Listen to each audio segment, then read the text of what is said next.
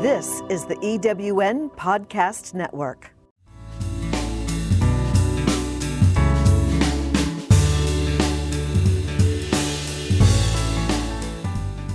Welcome to From Disaster to Dream Home, the podcast that takes you inside the home building and rebuilding process. When interior designer Jana Rosenblatt had an 80-foot tree fall on her house, she saw the opportunity to create the customized home of her dreams. From Disaster to Dream Home provides you with the information and resources Jana wished she had during her rebuilding process. Now she's sharing with you the expertise of leading architects and home builders and the newest products and materials on the market. Here's your host, Jana Rosenblatt.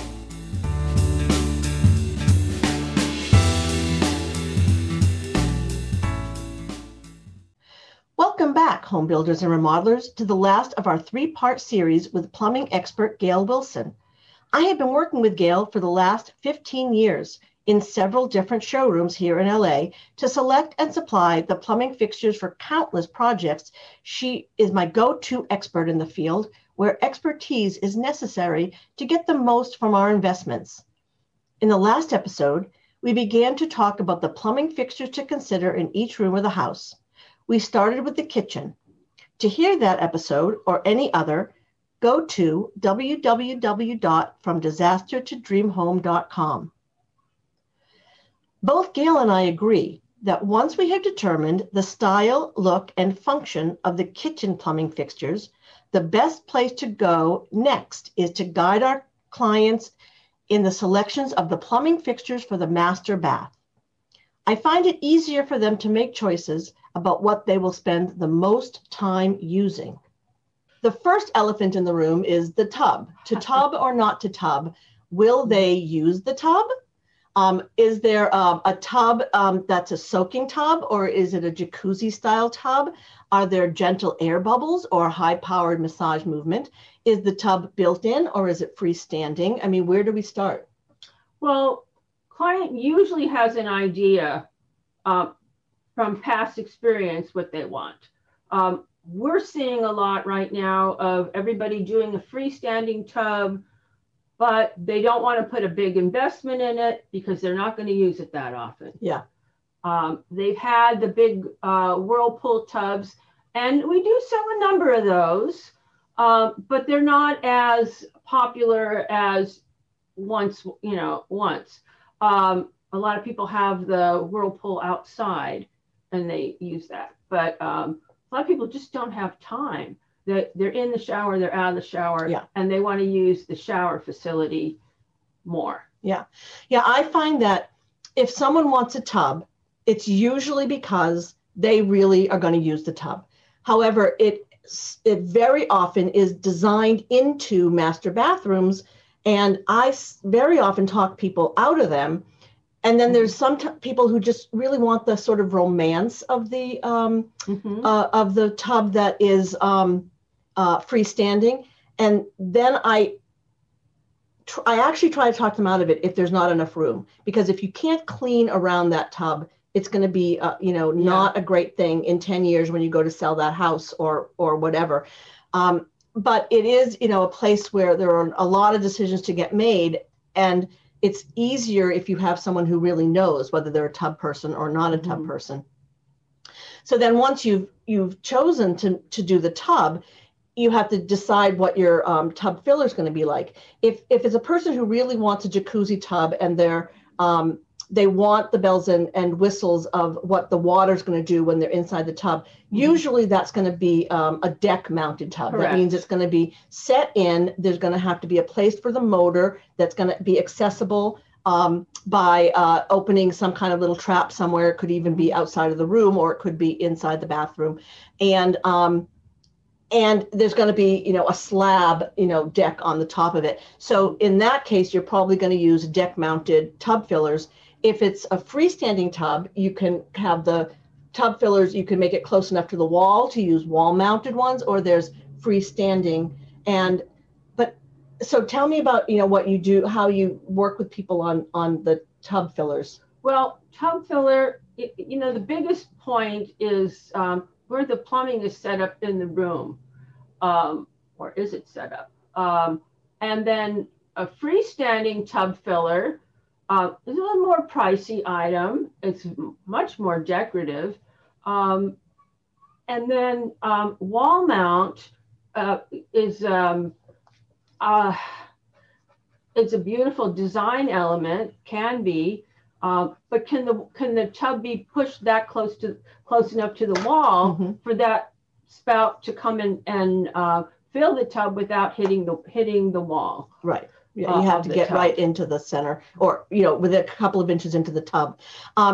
So that's one of the reasons that I deal with the tub question first, is because if you're doing a freestanding tub and it's going to lend itself to a freestanding tub filler, there are only so many of those in the world, and there are only so many styles. So there are some that look very traditional, almost old-fashioned, that look like an old-fashioned telephone on a hook, and then there's very contemporary ones. So if that's going to be an important feature in the bathroom, I try to start with that choice, because I'm going to try to lead the client toward things all coordinating it throughout the whole bathroom. It's definitely a focal point. Right, exactly. So we really need to kind of nail that down before we then turn to the other areas where we're going to try to relate the faucets to the tub filler, to the shower pieces and things like that. So then there are, a shower is like a whole house in terms of the amount of decisions that you can make. You can certainly just put in a shower head. And I like to, even in the most minimal of bathrooms, I like a shower head and I like a handheld, so that you can, it makes it easy to clean it, and it makes it easy to use in different, parts of the shower itself.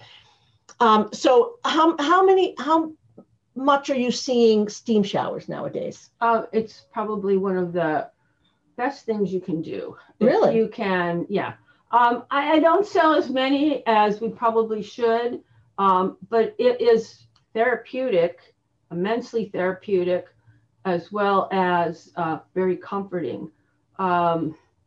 Steam is just amazing for your skin. Anybody who has respiratory issues, it's excellent. So the thing about, when we do a steam shower, we have to make sure that the glass is completely encloses. So we're going to have tall, ceiling to floor or ceiling to the wall glass panels. The door has to either go all the way up, or there has to be a transom at the top of glass. And you also need to be able to vent it. Right. So that transom has to be able to bend, or you have to leave the door open while it dries in between your showers. And so then it's going to have the heating unit and things like that above, or can they also be behind the wall? It can be anywhere. It can be in a vanity. It could be up in the attic, as long as it's there's a flow. And you use the it's just like a small water heater. It's got a pan. It's got its own drainage system. It's great, and it doesn't interfere with the shower valve. It has its own brain and its own way of working. Yeah. And I actually recently did a remodel of a early 1920s house, and we were able to put it up above the shower in between the joists of the house, and be able to retrofit that. So it was fun to be able to do something so modern in an old house. We can order longer cables so that we can make that happen. Yeah. Okay, so that is a really great option. And if there is a steam shower, I try to make sure that there's a bench in the shower built into it in all different kinds of ways, whether it's tile or slab. So now there are the shower heads. There are so many options for the shower heads. Not only is it that we can have one shower head that does many things, but people use two shower heads, one at either end of the shower, or what are the different combinations of things you've seen? The first thing you need to realize is, what is the building inspector going to allow you to have? California, where we have restrictions, you can have up to 3 accessories, but you can't use them at the same time per code. Right. So you have to decide And a lot of people, if you have a very large area, like 6 foot long, and you're going to have one on one wall, one on the other, you probably can get away with having multiple shower heads and even multiple valves if necessary. But if you're using the one single valve, it's three items, 3 accessories. So you could treat that almost as 2 separate showers, even though they're in the same, water room, I'll call it. And you'll get away with that easier than if you tried to have it all operating off of one wall, even though it's spread across. It has to be 6 feet apart. Oh, okay. Good to know. Good to know. Yeah, I'm dealing with that right now in a place, and it is 6 feet apart. We did a shower. It was probably a year ago. Large home in Hills of Los Angeles, borderline Beverly Hills, where they did a mirror image shower, and huge, and no body sprays, but handheld on each one of them, and a big rain head on each of them. 2 rain heads, and a regular shower head, and a freestanding tub. Yeah, and so I mean, it was a magnificent, Now, undertaking. do people come back and show you pictures? Do you get to see?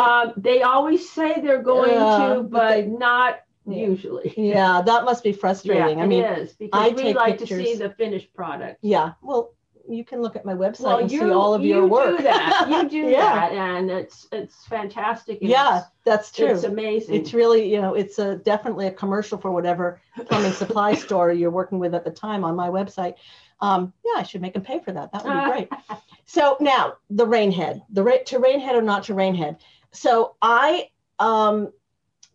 find that men want rain heads a lot of the time, and that a woman doesn't care as much about Absolutely. it. So a lot of times, in order to do the compromise thing, and we do a combination.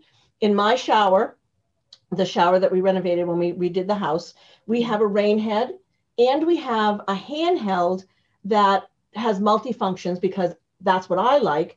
And I have 2 positions where it sits. I have a hook lower, so if you're in the tub, you can reach it and maybe wash rinse the hair out of a child, or if you're taking a bath and you need to rinse your own hair. And then you can also put it up higher and use it as a shower head, because I don't always like the rain head. So I feel like the rain head is my vacation shower when I have time to stand there and enjoy it, but I'm like, I want to get in and out a lot of the time. And it doesn't get rid of shampoo out of your hair very well either, the rain head.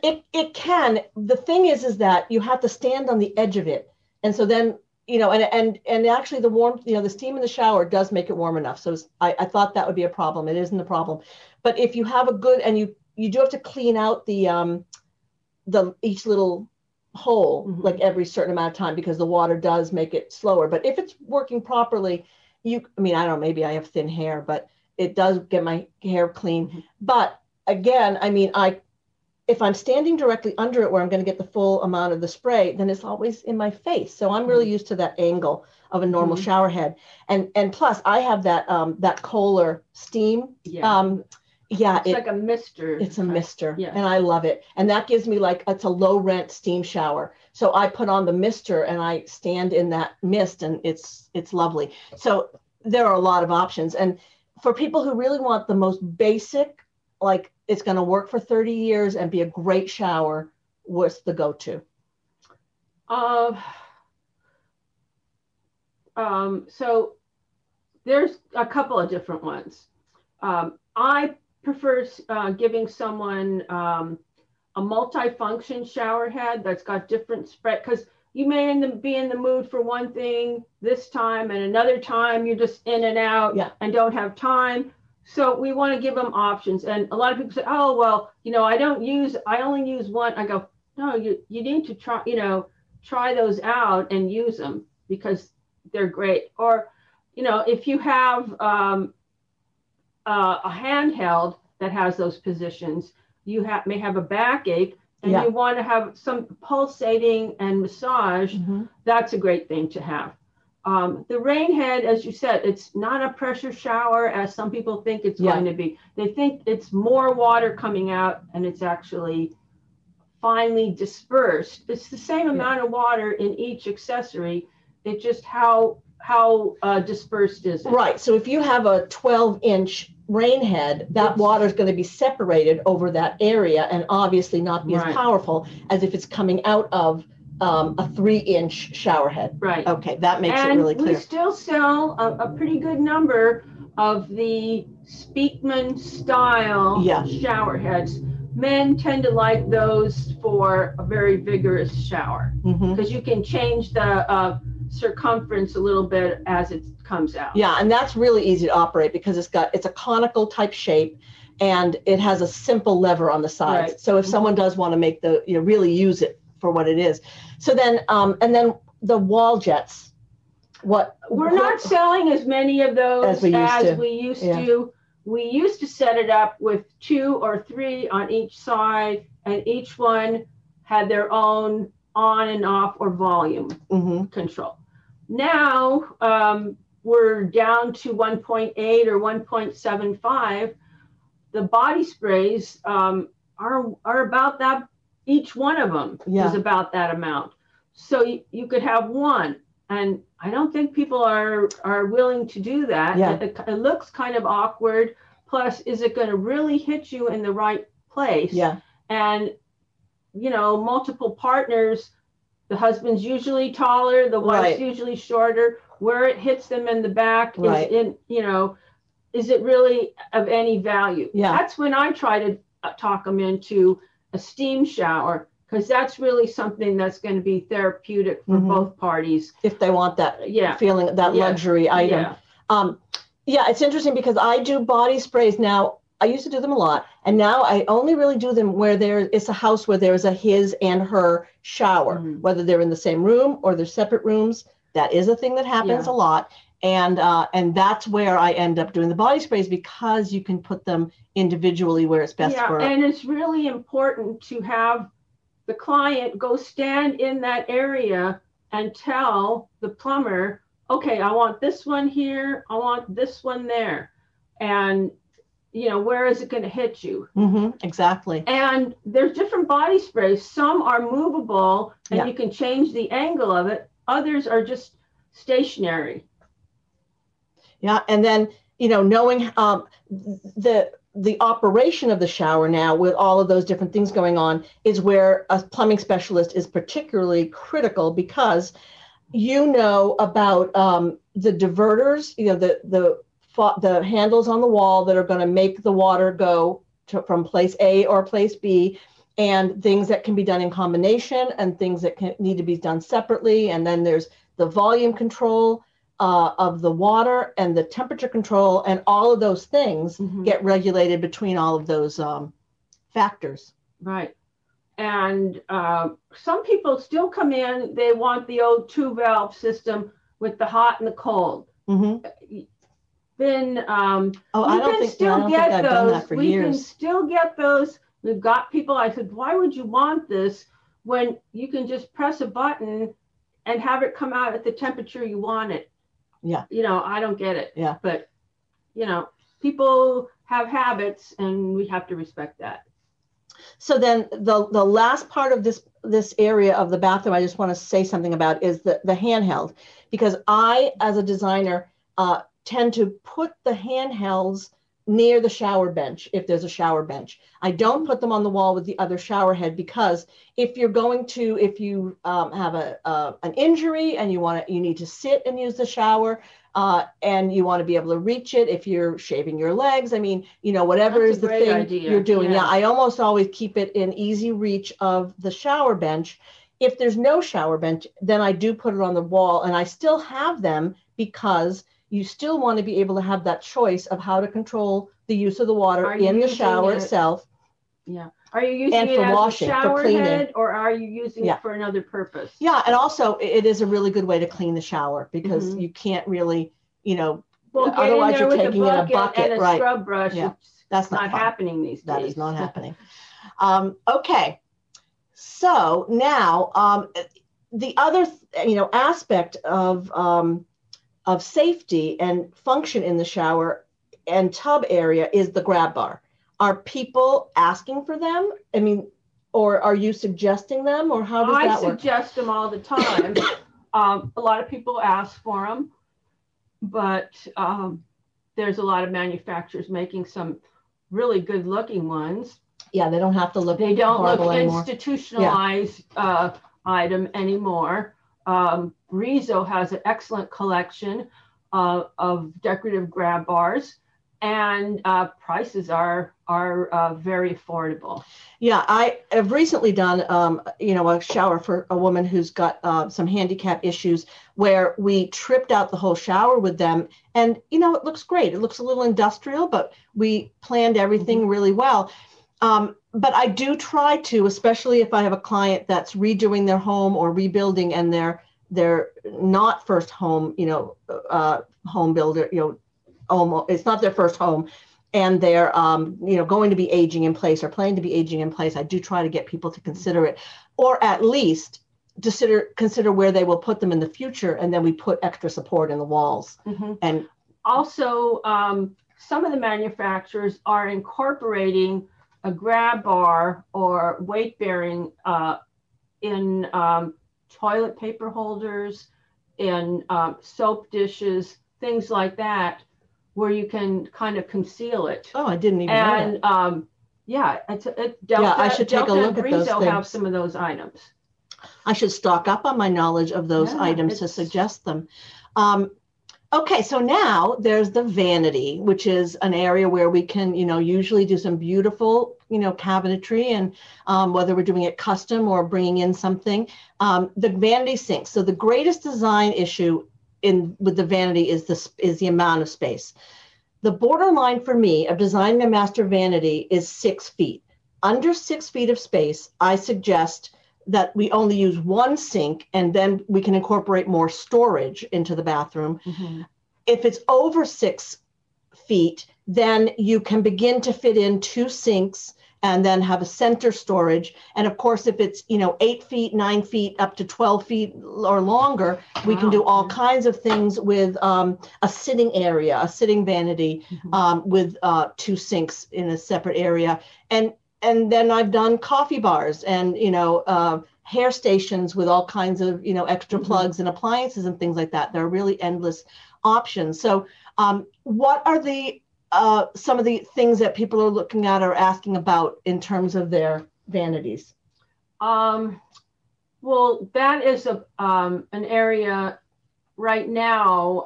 My company, my showroom, we don't have a lot of selection on that currently. Sometimes you really need to go to your cabinet person to create that for you, because homeowner has an idea of what they'd like to have in that area, and it may not be a pre-made application. Right. Also, a lot of time it has to do with do they want more counter space? Right. Do they want a deeper sink? What are we dealing with? Yeah. So the sinks for the vanity can be under mount, which means that there's going to be the cleanest, easiest cleanable surface of countertop, and the sink is mounted underneath it. There's no seams. A drop-in, which of course has a seam around it, which is good if it's a renovation and you're not doing the countertop. Mm-hmm. That's sometimes the best way to do it. There's oval and square and vessel sinks, which I could go on for hours on. In fact, I might. And the pros and cons of different, sink options. Do you have, and what are people most gravitating to right now? Oh, well, we sell a little bit larger size undermount sink with a very good drainage area. So it drains toward the back of the sink rather than in the center. I don't advise the flat sinks with the flat bottom because it can sometimes the water can splash more, but the water can pool. Yeah. And, but if you want that really clean look and zero radius, your countertop person can make that kind of go away by the way they cut the countertop. Yeah, cut the stone. Because the underneath, I would always go for something that drains well. Yeah. And so what I tend to do is if there's less space for the actual countertop, like it's 5 feet or 6 feet, or sometimes it's a 48-inch, 4 foot. I recommend an oval sink or a round sink because it's going to give you more countertop around it. I do love, as soon as there's enough space for it with, a 6 feet or maybe, I guess you can use it in any different, but I do love a square sink because that gives you more inches of use in the sink. So there's less splashing and it's nice and clean and great. And then vessel sinks, I try to avoid them in bathrooms, frankly. It's a personal taste thing for me, but I tend to push that onto my clients because, first of all, it's an issue with the amount of space you have because it's going to take up airspace. And you think it's giving you counter space, but it's not. You can't put anything underneath that overlapping edge. And then it also reduces your limits. It makes you have limits on the kind of faucets and things that you're going to use and where those are going to come out and mount and I think things it's like that. A great option for a powder room. Yeah, we'll talk about that. Yeah, hand washing. Yeah, that's right. That's right. And so there's a lot of charm. They can be really, really beautiful. But I think a powder room is the place for that as well. So we've chosen our undermount sink, whether it's whatever shape it is. And now we are choosing the faucets. So there's widespread or single hole, which means, so widespread means that there's a faucet and then there are two separate holes for the two controls, a hot and cold control. Then there's the single hole, which is great if there's less countertop space also. And it's also great if you don't, cleanliness wise, if you have a thing about that, you want to keep all your germs in one place and be able to clean it easily. And then there's deck mount or wall mount. So what are you seeing? How do customers decide? Usually they come in and they know what they want as far as, do they want a widespread? Do they want a single? Are they doing something? We don't see as many wall mount. It was a thing for a while. They're very dramatic. They look great.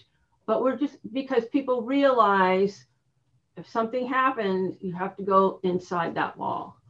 And access to it is quite limited. Yeah, actually, people don't realize that until you point it out, because they would never know that. They would never figure that out. So yeah, I do sometimes do a wall mount in a laundry room, and sometimes I do it in a powder room that gets less use. We have it in our second bathroom, and it is truly adorable. But it is the less, it's more of a powder room for us. Yeah, and all right. So then the towel bars and accessories, I'll just say, you can buy them. Every line of faucets, correct me if I'm wrong, has the coordinating. And I love them to coordinate, but sometimes they're expensive in that way. So I suggest often, by the time we're getting to those, they've spent so much money that very often I'll look toward less expensive lines, but they'll have a detail in common, so they look like they relate. Right. Yeah. Do people usually buy the whole suite, or is it broken up? I think it's kind of a toss-up. In a powder, if they're using an unusual finish, like we're seeing a lot of the gold tones, I suggest getting that at the same time you're getting the faucet. Get the toilet paper holder. Are you doing a ring? Are you doing a small towel bar? But in that type of situation, powder room, I suggest yes. As far as the secondary and master, there's endless possibilities, and you don't have to be that matchy for everything. You don't want it to look too contrived, because set. You want something interesting. So I think going to another line may be advisable. Yeah, and that's where the choice of metal is again really important, because chrome is chrome. You can get chrome from different companies and it's going to look like polished chrome. Everything else, you're not sure. You might do pretty well in satin nickel, brushed or satin nickel, but that even has different names, never mind different looks. But everything else, you need to know you can return it if you're going to buy it. or look at it in the showroom, because the metals can easily come in different, and most people would be bothered by that. Many people, right. I'd say. A lot of people. Yeah. All right. So then there's the toilet. I mean, it's pretty important. Where do we even Very begin? important. Yeah. Okay. So form follows function. Mm-hmm. We want something that looks good, but performs and doesn't have issues. So you want to find something with a good quality engineering. So it does the job, but looks attractive as well. Are there actually toilets that are badly engineered that you don't recommend?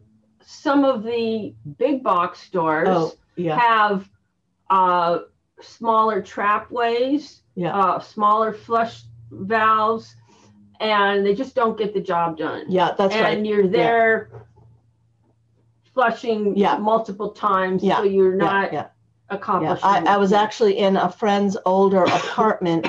It's probably built in the early mid 60s, and I had to flush 4 times, and I was concerned that it wasn't going to happen. But so that's what it is you're looking for. You're looking for a clean design, and spending a little more money on a toilet is actually worth it, especially because if you do, it is the thing you're not going to have to change. It's going to last a long time. Right. I mean, there's going to be maintenance on any toilet because water is involved. Yeah.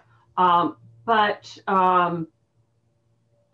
it just, the engineering that these companies go through to get the job done with less amount of water, it's just, fantastic what they've achieved. Yeah. So are there people that come in with a specific toilet brand in mind? Yes, definitely. And a lot of times it's because their plumber tells them, go get this brand. Right. Yeah. And that can be tricky, because if the brand doesn't go with their style, then, we're manipulating. Right. But in general, most of the major lines, the Kohler, the Toto, have things that are going to relate. Right. And they have traditional, they have transitional. And sometimes the toilet is in a room by itself, so it doesn't necessarily. Yeah, that's right. It can be a very benign entity. Yep, that's true. And so, last question on toilets is, what actually is the difference between a 2-piece toilet and a 1-piece toilet, and why? Okay, so a 1-piece toilet is where the tank of the toilet and the bowl are manufactured in one piece. On a 2-piece toilet, you have the tank and the bowl separate, and they bolt together. So one's a little higher than the other. There's a seal in there. The 1-piece doesn't have that additional seal because it's all made in one piece. So on a 2-piece, the flush mechanism is the same in either. Okay. But the 2-piece can collect dirt and dust a little bit more than the 1-piece. The 1-piece is usually more expensive, and usually the toilet seat is included with it. On the 2-piece, you have to purchase the seat separately. Interesting. So in terms of the function, there's very little difference. Right. And it's really about, the look of it and the cost. You can keep your cost down a little bit with a 2-piece toilet. Very interesting. And there's a lot of really attractive ones out there. Yeah, as toilets go. All right, so now there's medicine cabinets. I sadly spent the first years of my career removing medicine cabinets from bathroom designs. I thought of them as unclean and unnecessary until we were moved out of our home after the tree fell on it, and I lived for 14 months in an apartment which had a medicine cabinet well placed, in which I put all kinds of things I don't want to see all over my countertops. Now I am in constant pursuit of the best in medicine cabinets for the walls next to or behind the vanity, especially in homes such as my own with a smaller bathroom or limited storage. My favorite trick is the inset tall medicine cabinet with 3 to 4 doors, and they're mirrored on the inside and the outside, so that if the door is open or closed, I have access to the mirror part. Yeah. And the challenge is that I like them to be 36 to 42 inches tall, so they look like a high-end wall mirror, and yet magically open. In fact, my nephew, who's 32, has been living with us during the pandemic.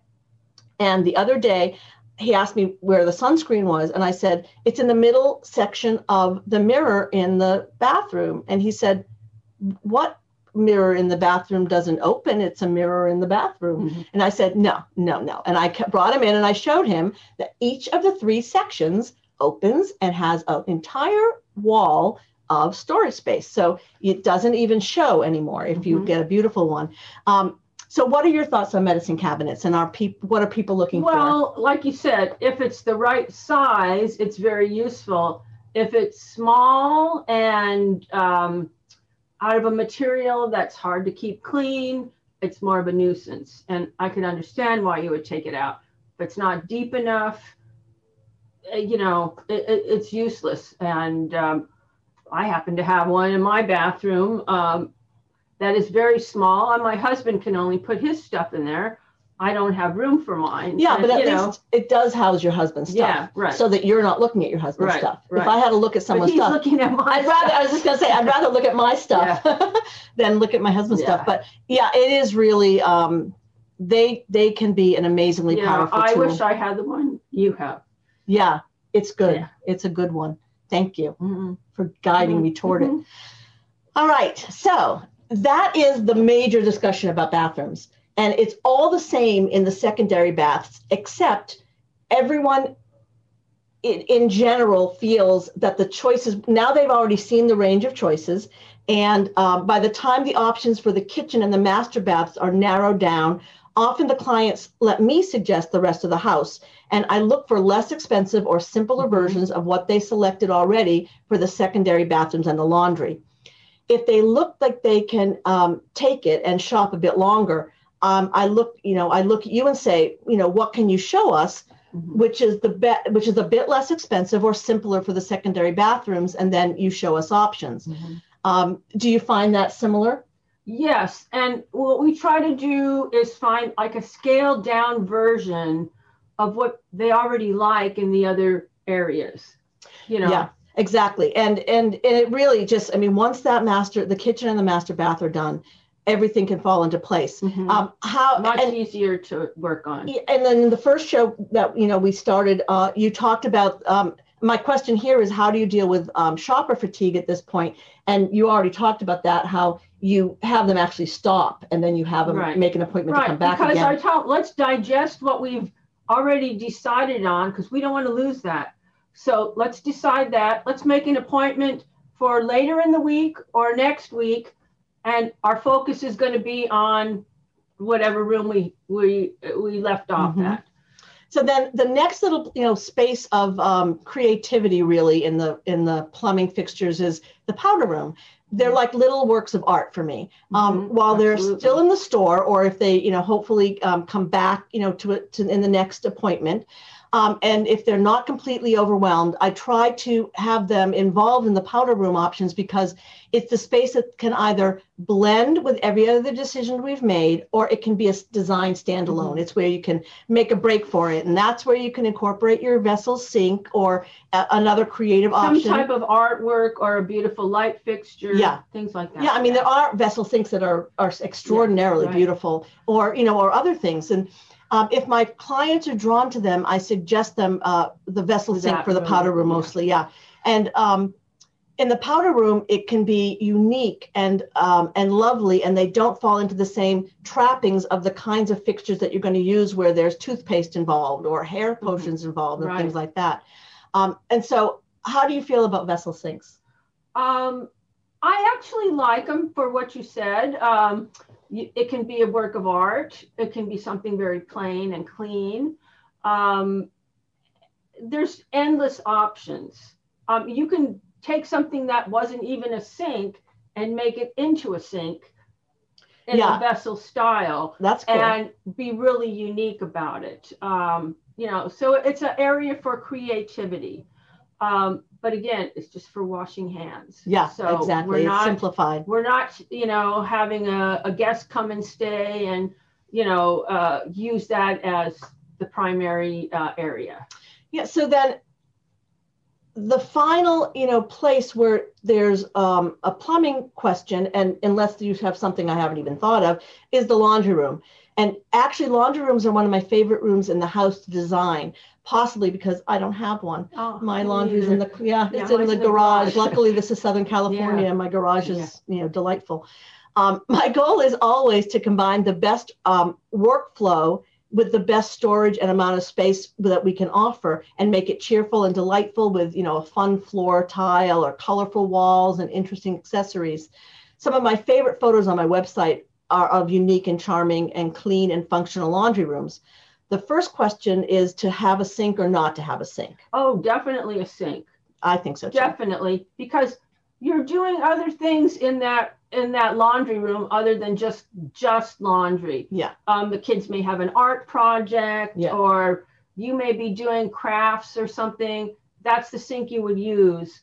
You don't want to use your regular bathroom sinks for that. So that would be an area. I have customers going way over the top on some of these laundry room sinks, just like a kitchen sink. Really? I had a gentleman purchase a farmhouse sink, almost $2,000 to use for a laundry sink, and a polished gold faucet with it. Wow. He went over the top. He put in cabinet knobs with crystal and gold. Yeah, that I've done. I mean, he's, but everybody's not that way. Some people want it just functional. Yeah, and the important thing is knowing how people are going to use it, because I prefer a nice kind of squared off sink with that's deep. That's more than the depth of a kitchen sink. And I wish I had one, because every time I go to wash paintbrushes in my main sink in the kitchen, I have to say it makes me kind of sad and squeamish. But luckily, my husband is really good at cleaning the sink, because that's what it takes. But that utility type sink, even if it's made to look charming, it's just better to have another option than the kitchen. Right.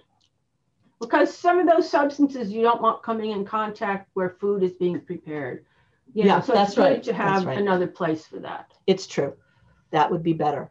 So there are many additional areas for plumbing these days: the indoor and outdoor bars, outdoor kitchens, outdoor showers. Could be a whole nother episode.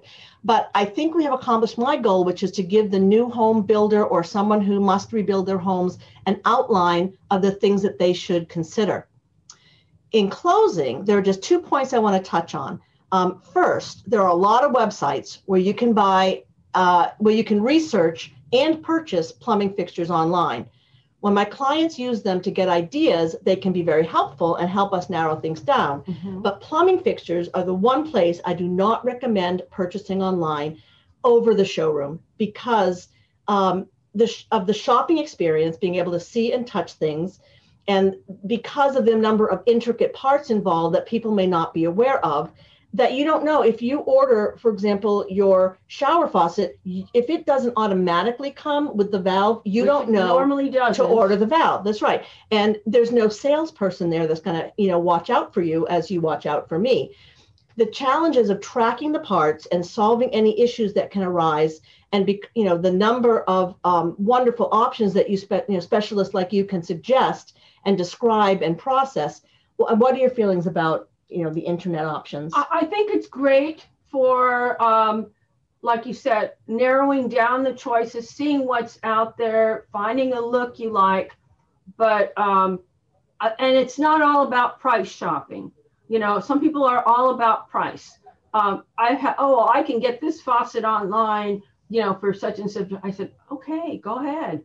And they come back, they got it. Oh, it didn't come with the handles. Right. There are handle options. Right. We tell you everything that you have a choice of. Online isn't going to do that. It's going to show you what it looks like, but it may not be included. I've had people buy a toilet. They show the whole toilet. It's a 2-piece toilet, and they only got the tank. They didn't get the bowl. And, they're very dismayed. And also, sometimes in shower valves, there's an issue with installing a diverter. A lot of the homeowners don't know what a diverter actually does. Yeah, so the diverter is the piece, it's the functioning knob or lever on the wall that's going to channel the water from your handheld into your shower head, into your tub filler or whatever. It moves, it diverts water from one area to another. It just moves water. It doesn't turn anything on. It doesn't heat anything up. It just moves water from place to place. So sometimes there's a trick about installing these. And if the plumber doesn't read the instructions, because different manufacturers have them installed different areas, there can be an issue.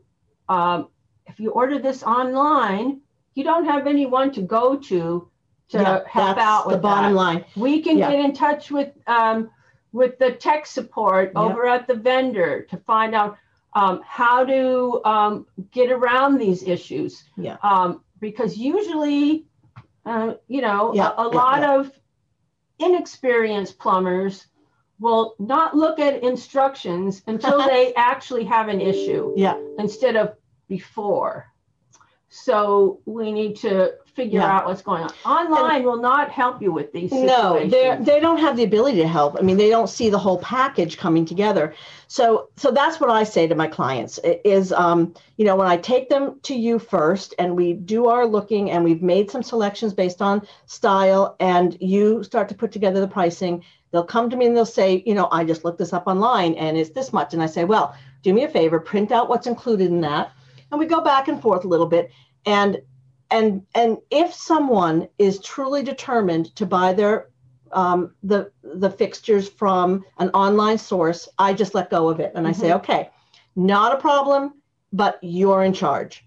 And because I can't, if I don't have you, who I have on speed dial, to call, to answer the questions. I mean, an interior designer is an expert in no one thing. We learn is how to ask the right questions so that we're aware of everything, but you can't possibly, I'm not a plumbing specialist. So even though, I don't even play one on TV. So, if I don't have you to call, then it's not a game I want to play anymore.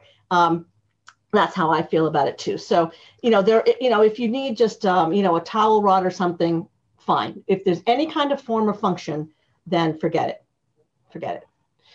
So my last question for you, we touched on a little bit in the first episode, but how does the existence of the interior designer in the process with the client work for you? Are there pros and cons when someone comes in with an interior designer? I would say the pros outweigh the cons because the designer and I will be giving each other clues about what's working and what's best for the client.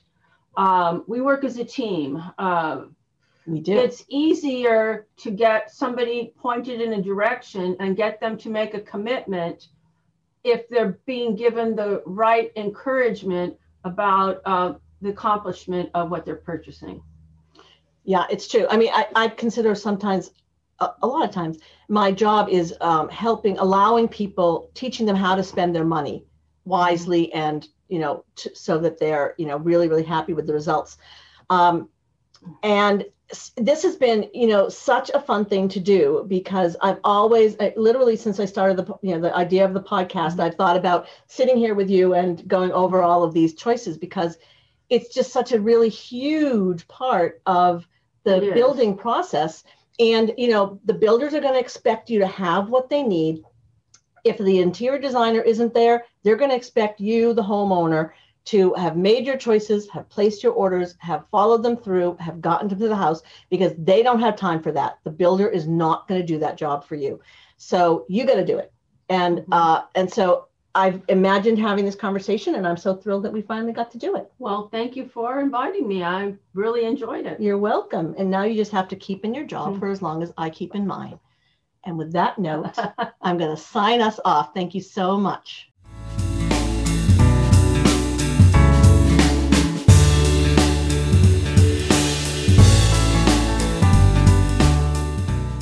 Thank you for joining us on this episode of From Disaster to Dream Home, the podcast that takes you inside the home building and rebuilding process. Each week, we bring you time-tested practices and the latest trends through conversations with top professionals in the building industry. You can find other episodes of From Disaster to Dream Home at ewnpodcastnetwork.com, as well as Spotify, Apple Podcast, Audible, and most other major podcast streaming services. Need design help? You can contact us or find out more about our guests at FromDisasterToDreamHome.com. Until next time, let us guide and inspire you as you create the home of your dreams.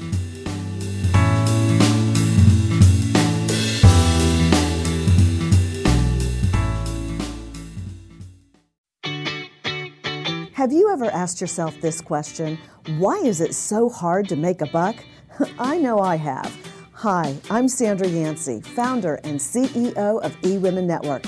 What I have discovered after going from the brink of bankruptcy to running a multi-million-dollar award-winning business is this: you can't build $1 million dream hanging around minimum wage mindsets. My mission is 1 million women entrepreneurs generating $1 million in annual revenue. So here's what I've done. I've created the mother of all entrepreneur success programs that you can access online on your time. It's called Monetize Me Now. It's a 7-module online course that is 100% my success formula, covering mindset, mission, management, motivation, marketing, and measure. Come on, take my hand and I'll show you the way to learn to earn flowing revenue for your business. Visit monetizemenow.com for details. Calling all speakers, eWomen Network has speaking engagements all over North America that must be filled. Are you a gifted messenger, author, expert, or successful entrepreneur that can help women entrepreneurs grow their businesses? Our mission is to help 1 million fulfilled women each achieve $1 million in annual revenue. If you're a speaker that can help women prosper, go to eWomenNetwork.com and sign up as a pro member of our Speakers Network. That's eWomenNetwork.com. Thanks for listening. This is the EWN Podcast Network.